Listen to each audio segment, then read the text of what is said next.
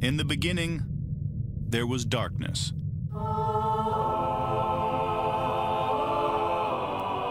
Then, there was Paul Brown. Paul Brown transformed the game.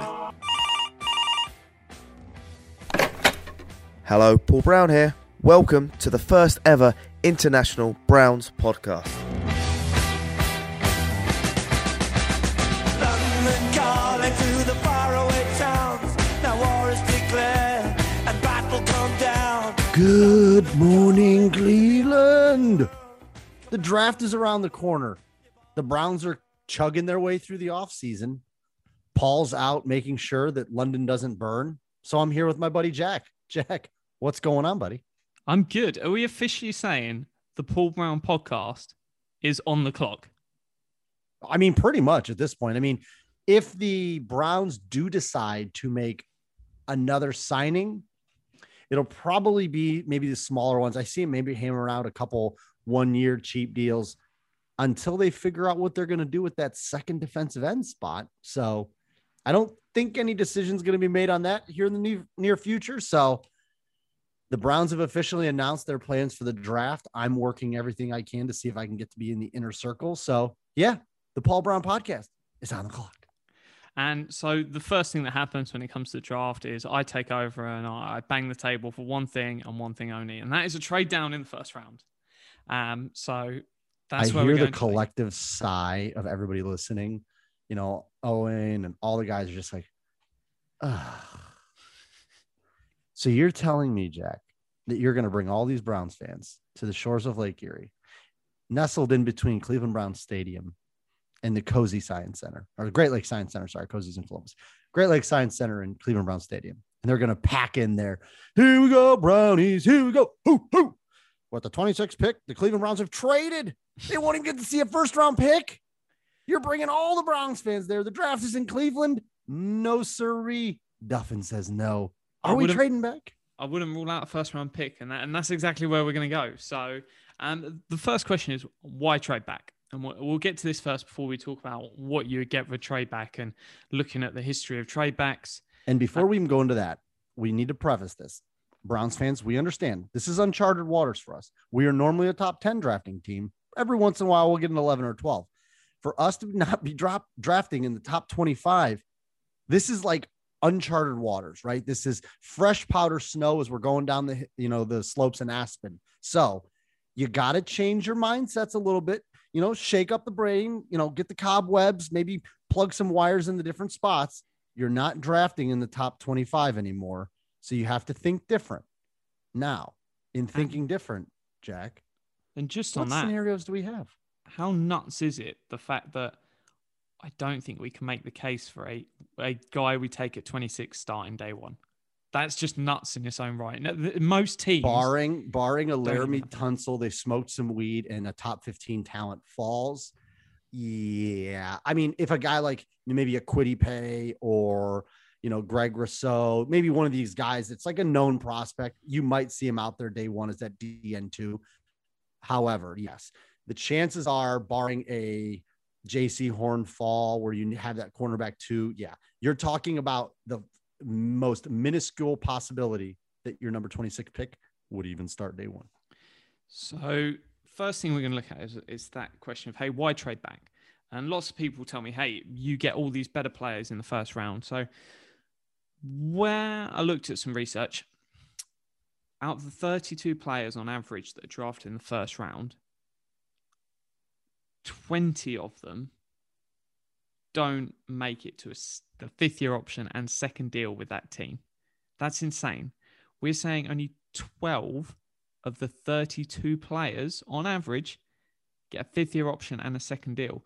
And that is a damning indictment. If you're saying in 6 years after the draft, the vast majority of these players are gone from that drafting team, it really says teams aren't that great at drafting. And then also the other science of it, that the Saints class into 2017, personally for me, is probably the best draft class I've seen in my time following the NFL.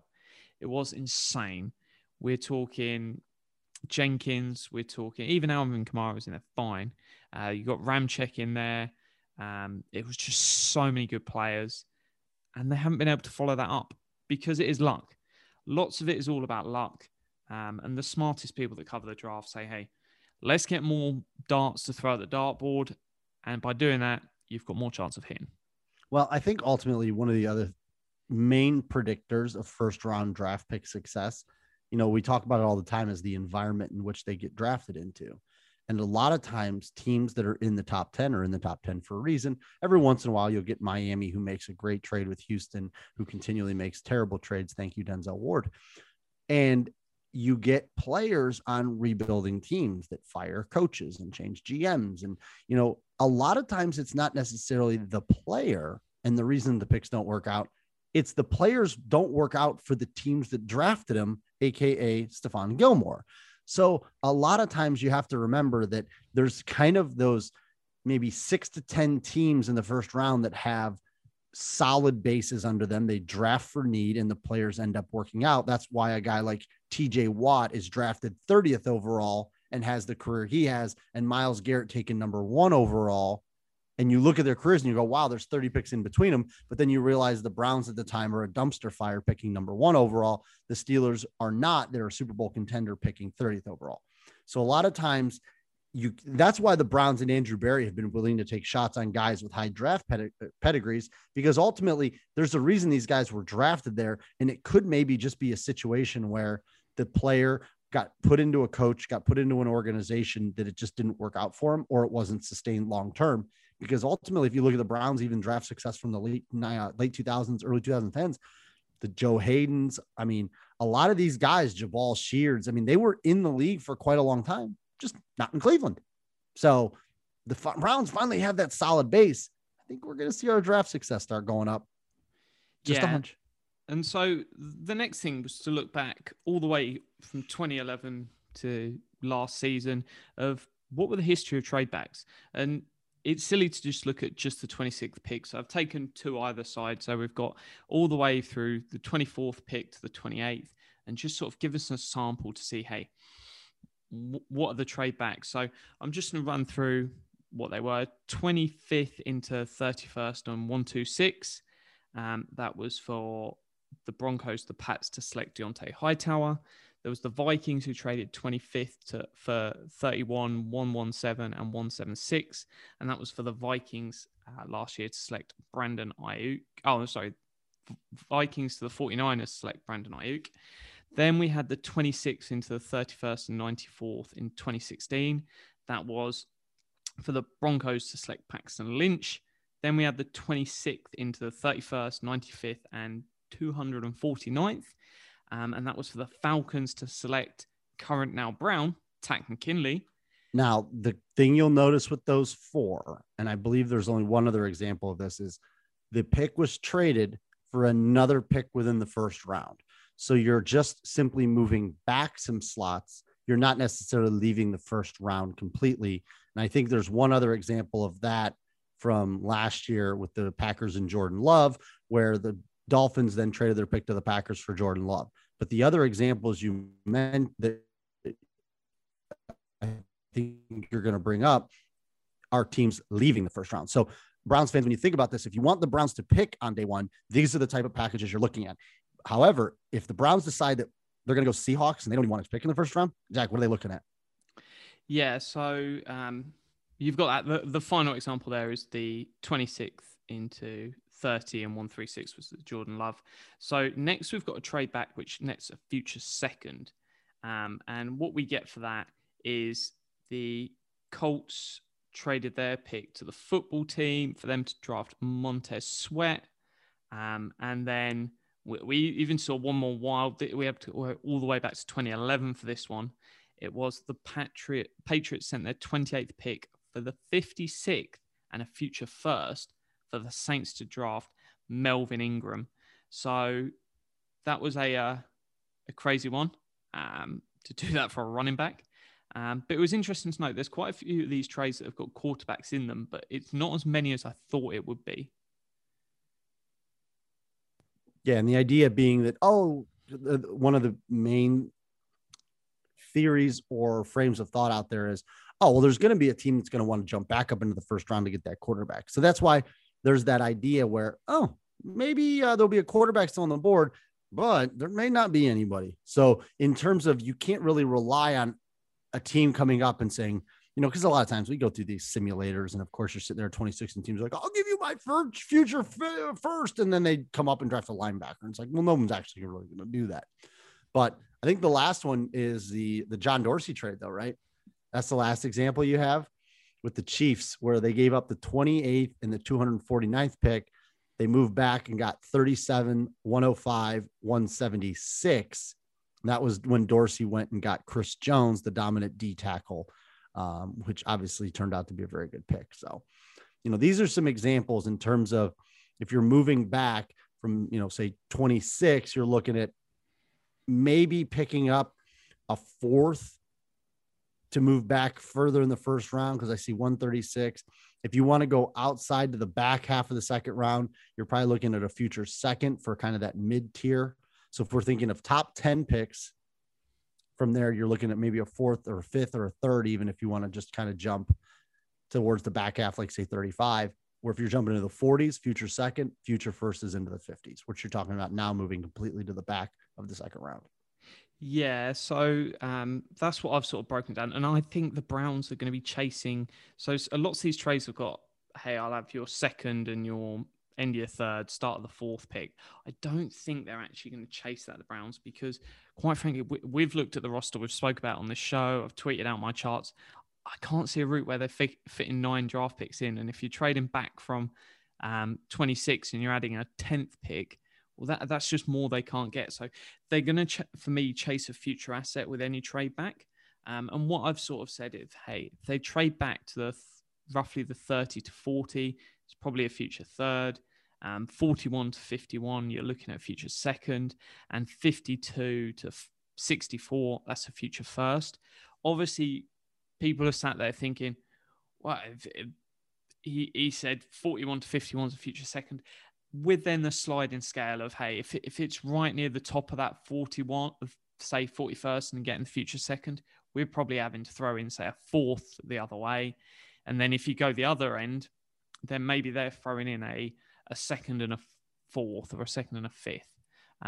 So there's a sliding scale, but the main thing that you're getting back, other than that pick in the 30 to 40, 41 to 51, is going to be that future pick. And I think that it's a really smart investment. Let's get the future picks, because the Browns have obviously got quite a few players still on 1-year deals, whether it's your Takk McKinley, whether it's your Malik Jackson. These dudes, they've got to make a decision. Hey, do you keep them? We've got lots of guys we want to re-sign. So add in future picks, especially in the first 3 rounds, is gold, because you can just turn that into a solid producer. And lots of this young talent on the roster is going to be on really cheap deals, and they might be drafted in the second, third round. They can sit there and learn this year, and then they step up and deliver next year. Now, I really could make your head explode, because you just made a great point about the number of picks. The Browns have 9 draft picks right now. I would be very hard pressed to think they're going to use all 9. My guess is probably somewhere in the 7 range. Now, to your point, the one option is you trade picks this year for future picks next year. The other option is you bundle up picks. So when we talk about possible draft scenarios, we talk about trade. We use the word trade. And in the world of Duffin, it's duffing down. But Jack, we talked about a little bit in the pre-show. The Browns are likely going to slate 18 to 20 non-quarterbacks as first-round talents. Okay. One of those guys is still on the board, and 23, 24 picks are coming up. Do you think that there's a possibility that maybe they give up a day 3 pick, a 4th or a 5th, maybe package a couple of those late rounders that, let's be fair, it's going to be very hard for those guys to make the roster, and they're really competing for practice squad spots. But I don't foresee the Browns moving up more than maybe within a 5 pick range. So we're talking about 22 to 25. But I think that we do have to explore the possibility that they get rid of some of those 9 picks by packaging some together in that later round, just to move up a spot or 2, maybe 3, to get their guy. Yeah, It's a possibility. I know you hate it, but if we're talking about day 3 picks, future Austin Seiberts and Mac Wilsons of the world, and all of a sudden now I go from, a guy I didn't really want, like a safety, like Trevon Moehrig, who I know people are infatuated with, but right now he's 4th on the depth chart, where maybe I can get Kwity Paye, who's going to come in as a DN 2-3. Well, if you're Warren Sapp, you may not be talking football a lot if Christian Barmore is taken in the first round. I'd love to I'm going to see if I can get Warren on the podcast to talk about that, because I like Barmore. He doesn't. And I'll tell a funny Warren Sapp story if he comes on the podcast with us, but he threatened to beat me up one time. But no, it's certainly possible. If a trade up, as you said, it's not really going over 22. But yeah, if they're sat there, especially let's trade up to number 10 and get this guy. No. Especially in the current scenario of like, hey, we still really need an edge. And if they say they've got 3 dudes they like and 2 are gone, then they might just go, right, let's give up that 4th, 2nd, 3rd, and get that other guy that we need, because it becomes that point where they're like, look, we missed out on Clowney. We need somebody. It's not we'd like someone. It's like, we need this. So it's certainly something they could do. And that's the key reason why you get extra picks. The reason why you trade down and you have 2 picks in the 3rd round is so that you can go up without mortgaging your future, and you haven't given away a 1/3 of your day 1 and 2 draft assets. You've given away an extra one. And then you trade back next year to add that extra one. So, no, it's certainly a smart thing to do. I'll have an article coming out on this on the Dogland. It might not be out for a day or so, but that'll be over there. Check out. We run over. I just like chatting too much about trade down. So, but also I will say, to Jack's point, if the Browns do take maybe one of their extra picks in the back half of the thing to move up, don't be surprised if later in the draft they start dumping some of those picks to accumulate picks for next year, because they're going to start taking those and parlaying them, because you're right, DePodesta is going to want that many assets, and having 9 assets allows you to do it. So if they cut out a few, expect them to pick up a few later in the draft. Now, as always, thank you for listening, guys. We're into draft season. We've got loads of stuff planned all the way through. We'll even be doing some mock drafts at the end, but we're going to go deep on some players first. I'm going to start off. I'm going to start my first prospect. I'm going to take a peek at is Barmore. So if there's other prospects, I know that some of the other shows are having it done. I have a little bit different way of looking at it. I do plan on getting our good friend Rodney Bailey on to talk a little bit about the edge position. So I'm going to reach out to Rodney. So if there's some defensive ends that you want a former NFL defensive end to take a look at, shoot their names over to us, either in the DMs or either in the replies. Let us know who you want us to take a look at. And I'll probably be breaking down some tape with Rodney. So anyways, most importantly, go Browns. Unless, Jack, you have anything you need to add?